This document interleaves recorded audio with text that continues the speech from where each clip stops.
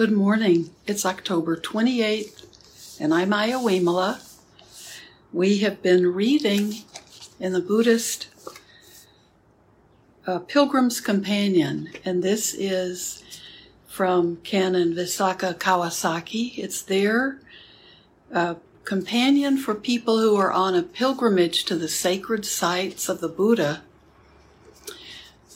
in India. So the four sacred sites are the Buddha's birthplace and the Buddha's enlightenment, and where he gave his first talk to a group of people, and where he died, and that's when we talk about his Pariនិbbāna, or his final enlightenment at his death.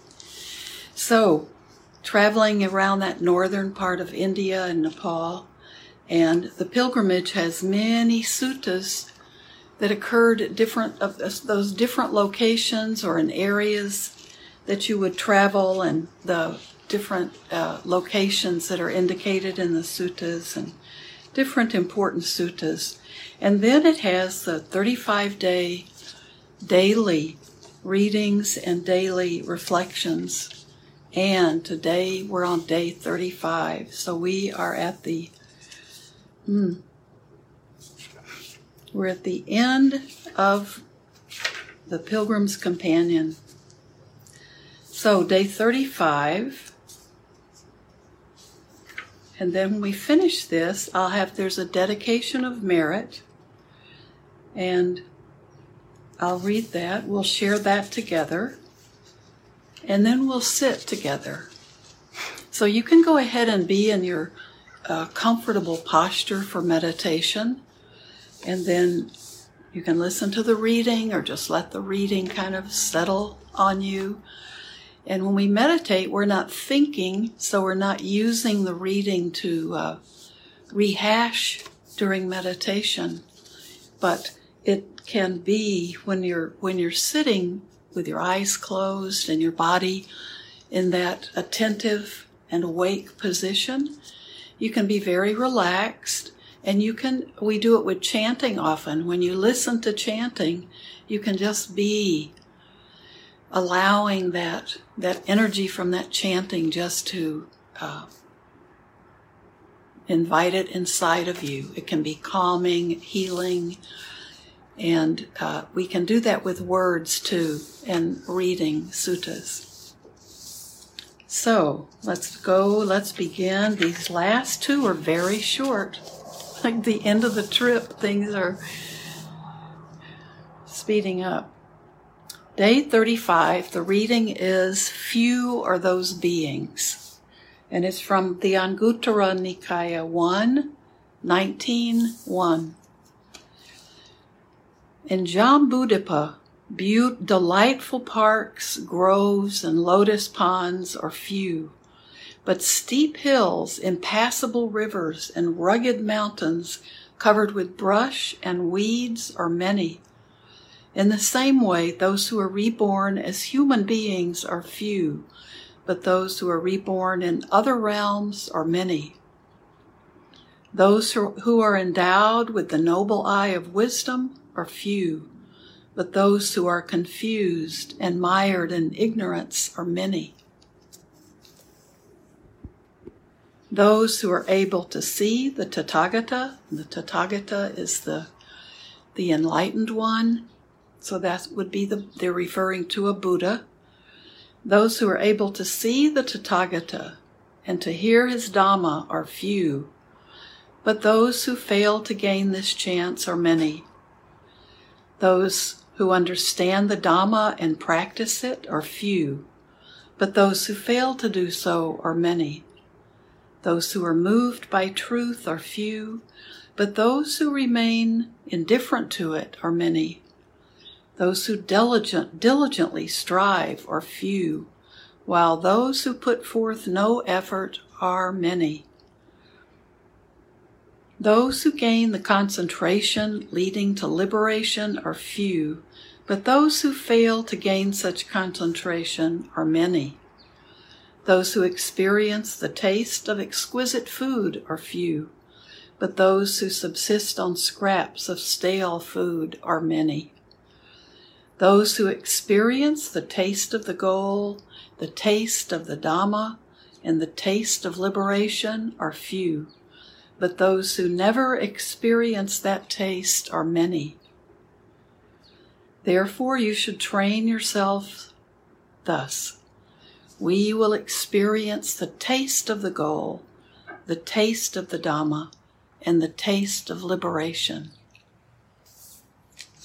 That is beautiful.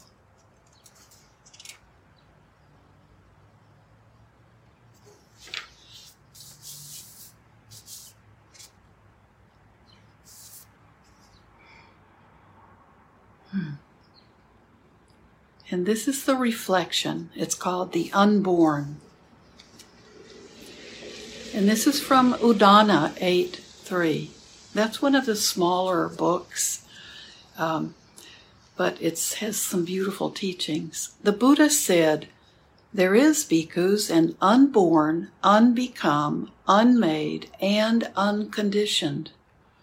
If there were no unborn, unbecome, unmade, and unconditioned, there would be no escape.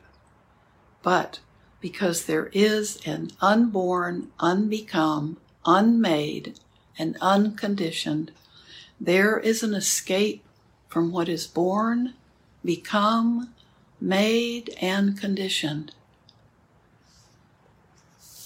We talk about in Buddhist teachings, all conditioned things are impermanent. Their nature is to rise and then to be exist for a while and then to pass away. And so we are a conditioned being made up of conditioned parts and impermanent and conditioned. So this is the Buddha's teaching that there is the unborn and the unconditioned. And that is what we're seeking when we get those tastes of the Dhamma.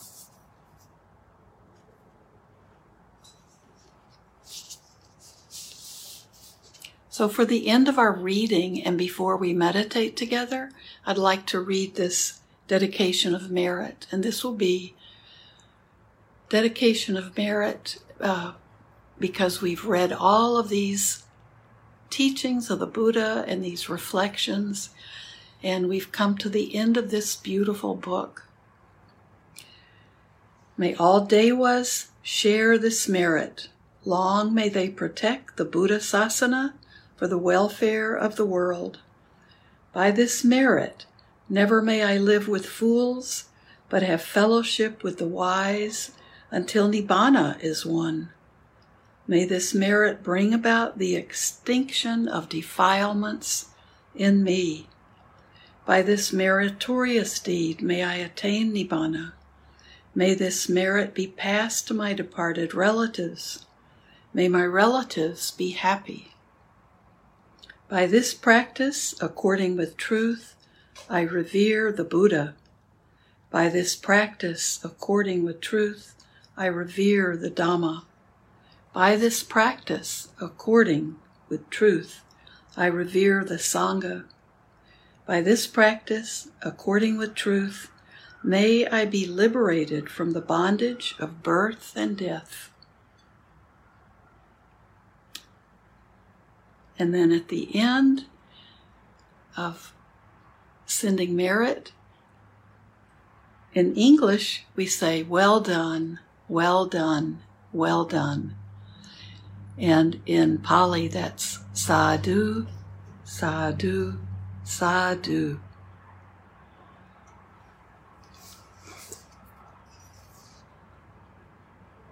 So now let's sit together. We finished our book. We haven't read all of the suttas in the first section of the book, but they are relevant to a lot of these locations and a lot of the Buddha's vivid teachings. So thank you so much, Ken and Visakha, for letting me read these. I mentioned yesterday if anyone would like to suggest some other topic or things to discuss together, or even meditations you'd like to to work with, just let me know. So let's practice. We have some time together. We have, someone asked about the book, and it might be hard to find this. I don't know if it's being printed and published now, but it's called A Pilgrim's Companion, Readings from Buddhist Texts to Enhance a Pilgrimage to the Sacred Sites. And it's edited by Ken and Visakha Kawasaki. And they live in Sri Lanka, but they're Americans, and they've lived there for, I think, maybe 25, 30 years now. But they have,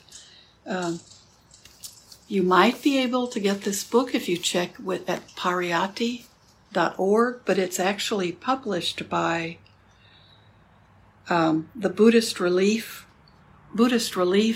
Organization. So their website is www.brelief.org. So BRE stands for Buddhist Relief Efforts. So BRELIEF.org.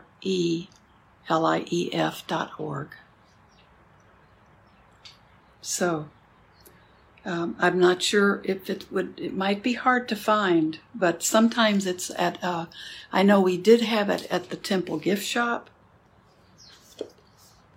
and I had another copy that I gave to a friend. So at Blue Lotus, we might still have copies. I'll try to find out. So there are Buddhist pilgrimage books. I've read different ones from different people, and they're all fascinating to me. I have not been to India, but I love reading the pilgrimage journals or ones like this with readings and discussions of maybe the travelers' experiences in a pilgrimage group, or just what they see. They describe what they see and talk about, maybe there's a teacher with them that talks about suttas. So if you can find one, it might be a treasure for you, like it was for me, and like all of them are. So why don't we sit together, and you may have an awareness of feelings about what we read, can trigger some other awareness within you, and maybe you feel something that will arise in your body that's connected with what I just read. But we can watch that, but we can also just be aware of everything that our senses pick up. And we have sense doors, and every sense that we have has its own consciousness. So we have, when our eyes are open, we have sight, smell, taste, hearing, bodily contact, and we have the mind. So we have thinking. So when we meditate, not only are we aware that thoughts are arising, but we have everything else coming into us that kind of will combine and might trigger feelings or emotions, or cause our basic bodily feeling to be either pleasant or unpleasant or neutral. So we can watch for that in our body, just the sense of the bodily feeling in general, pleasant, unpleasant, neutral.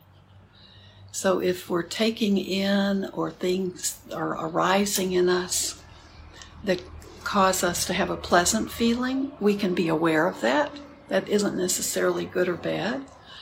And if we have an unpleasant feeling, it might be because of an unpleasant sound, or an uncomfortable temperature, or a thought that we get caught up in, and it's a thought that brings us back to an old memory, and we have an emotional reaction to it that we don't enjoy.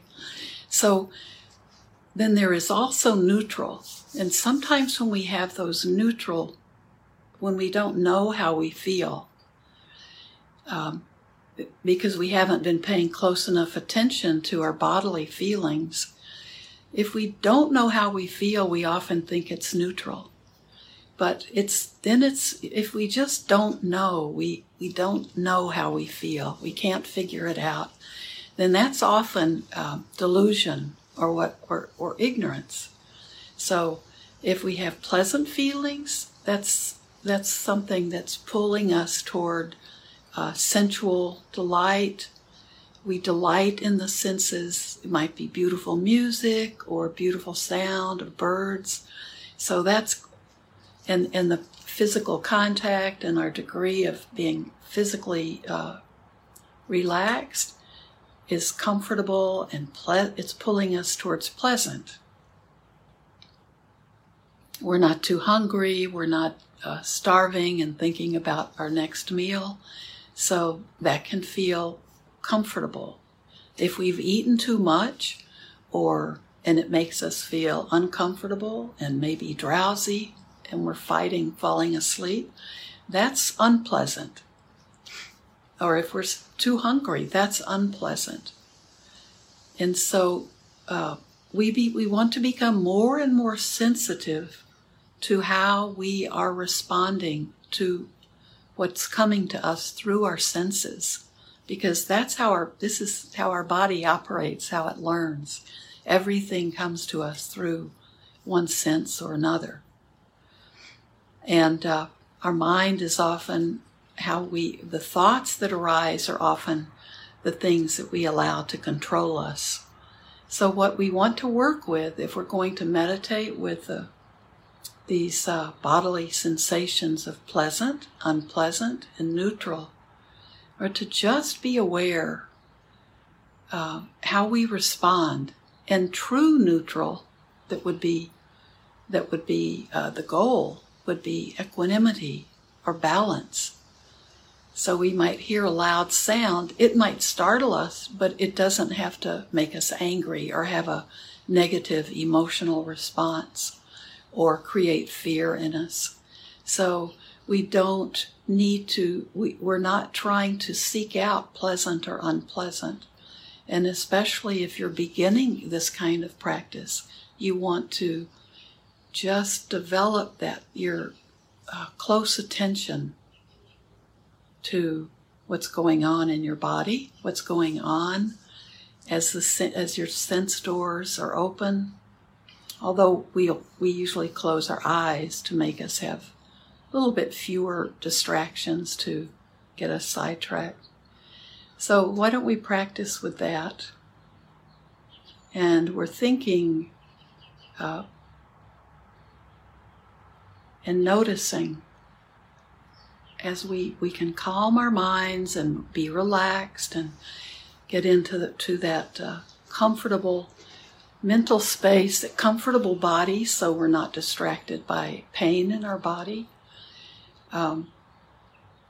We want to be comfortable, but then let your sense doors be active. Let sensations come in, and then just sitting normally.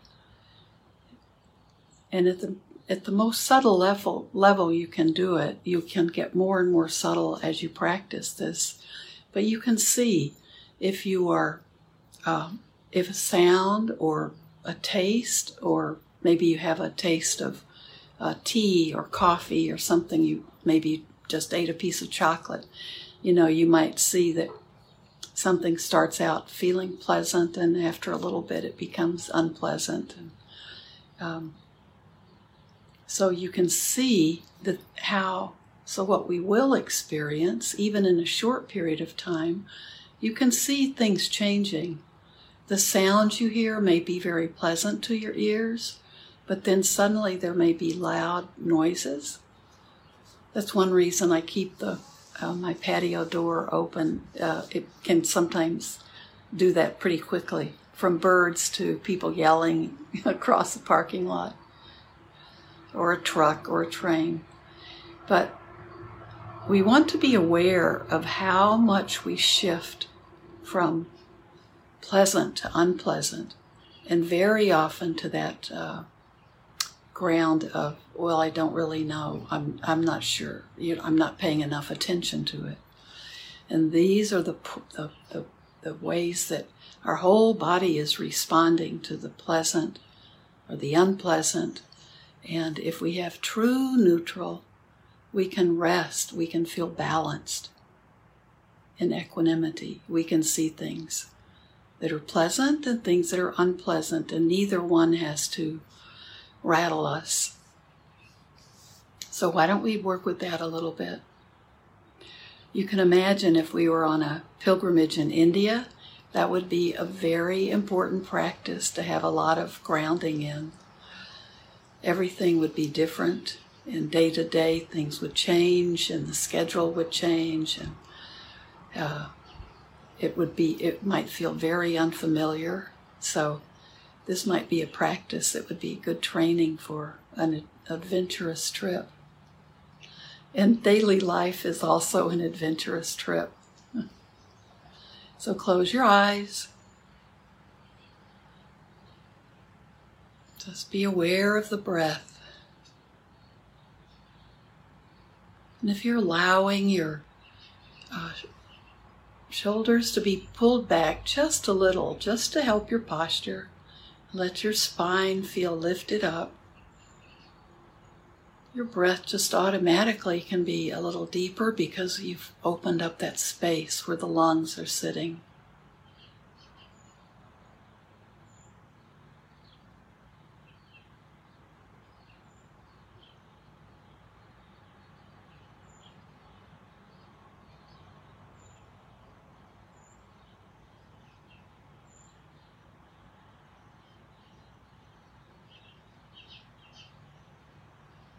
Let your body be comfortable. So if you need a pillow or a prop to help you feel that you're sitting upright, or if you need to be on the floor, on your back, and you might also be standing or walking.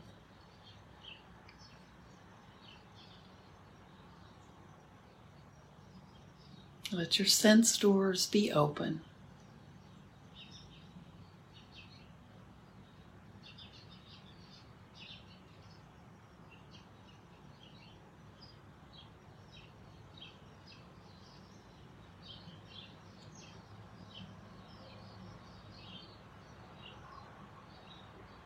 And be with your breath.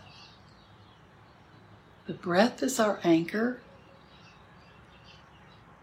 So if you feel you're getting distracted or you're going down a rabbit hole, you get sidetracked, you can just come back to your breath and stay with your breath until you feel you've let go of the distraction.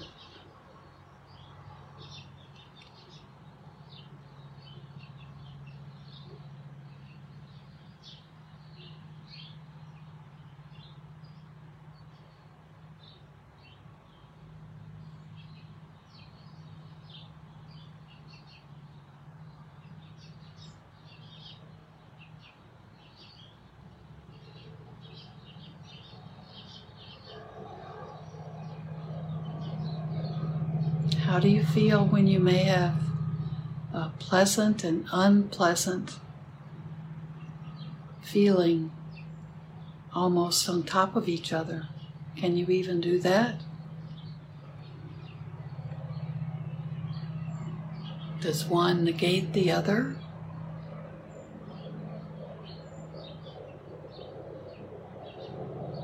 Just make observations.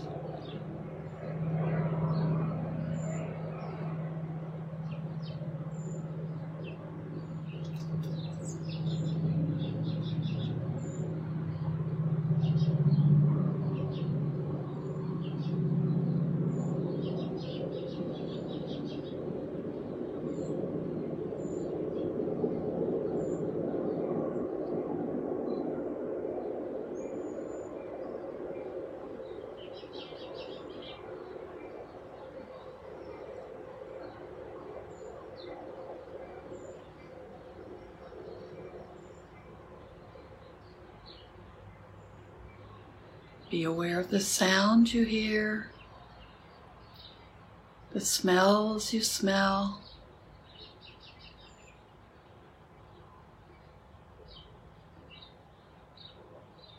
Maybe you distinguish between a fragrance and a smell.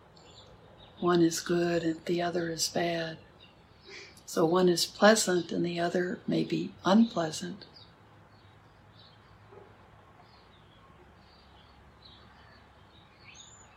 Be aware of your sense of taste, your tongue,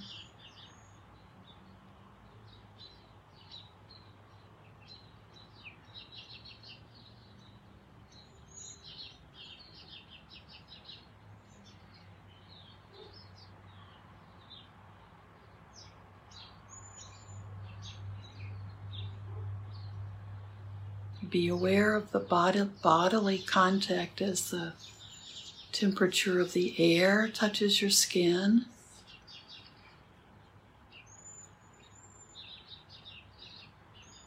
As your clothes feel touching your body.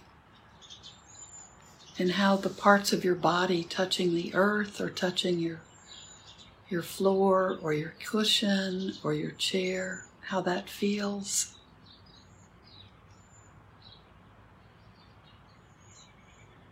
And our thoughts. We don't want to get caught up in our thoughts right now. We want them to just see if they can come and go. But if a thought arises,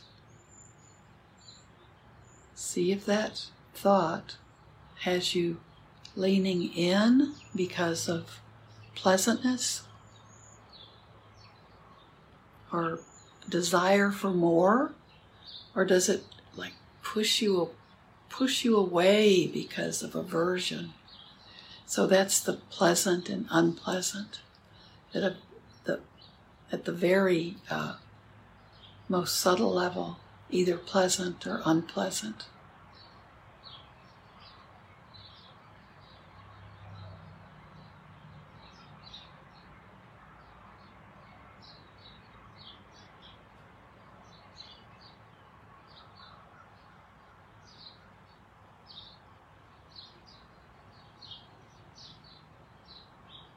And do you see something changing even as you watch and it's pleasant? Can you feel some things even as you're paying attention to them change from pleasant to unpleasant?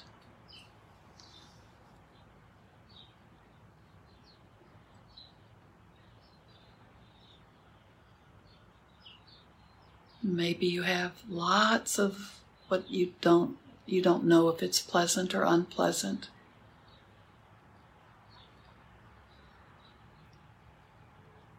And if you've really practiced, you would know neutral. You know that balance. Where neutral is a good place to be. It's equanimity. But if you just are kind of confused or not sure, or you're not catching things quickly enough, the sensations just seem to shift without recognition, then that's probably the neutral that's the, I don't know. I just don't know what it is. That's okay. But with this practice, you can develop a better feel. Not that everything will be pleasant, but you'll be able to see the body's reactions more quickly.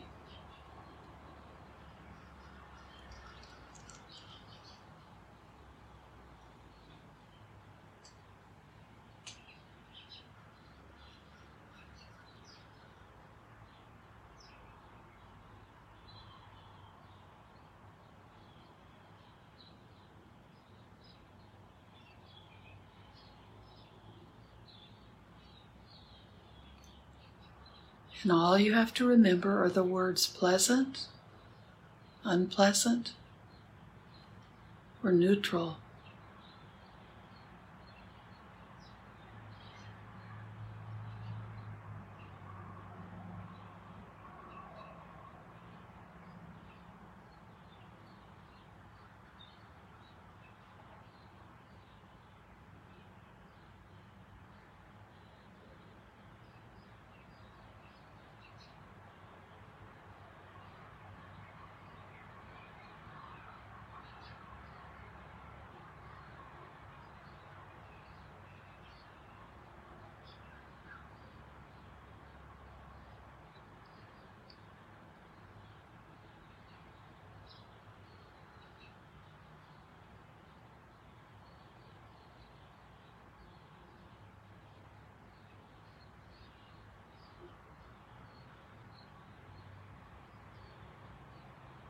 And the thoughts going through our head, we're not repressing, but we're not engaging with them.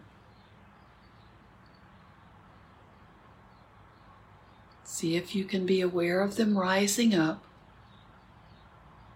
and just be an observer and let them rise up and then pass away. But you can see how they affect your feeling tone.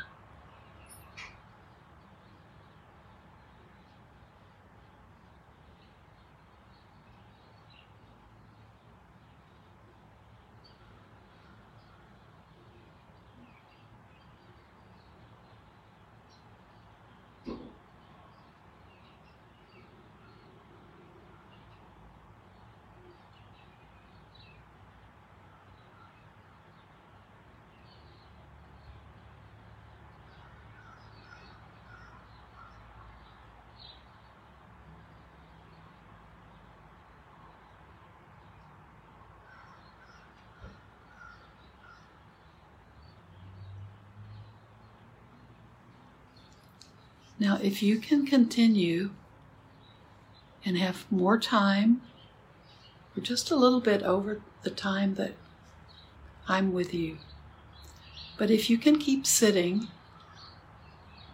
this could be a practice that you can really enjoy, and you really will learn a lot about yourself.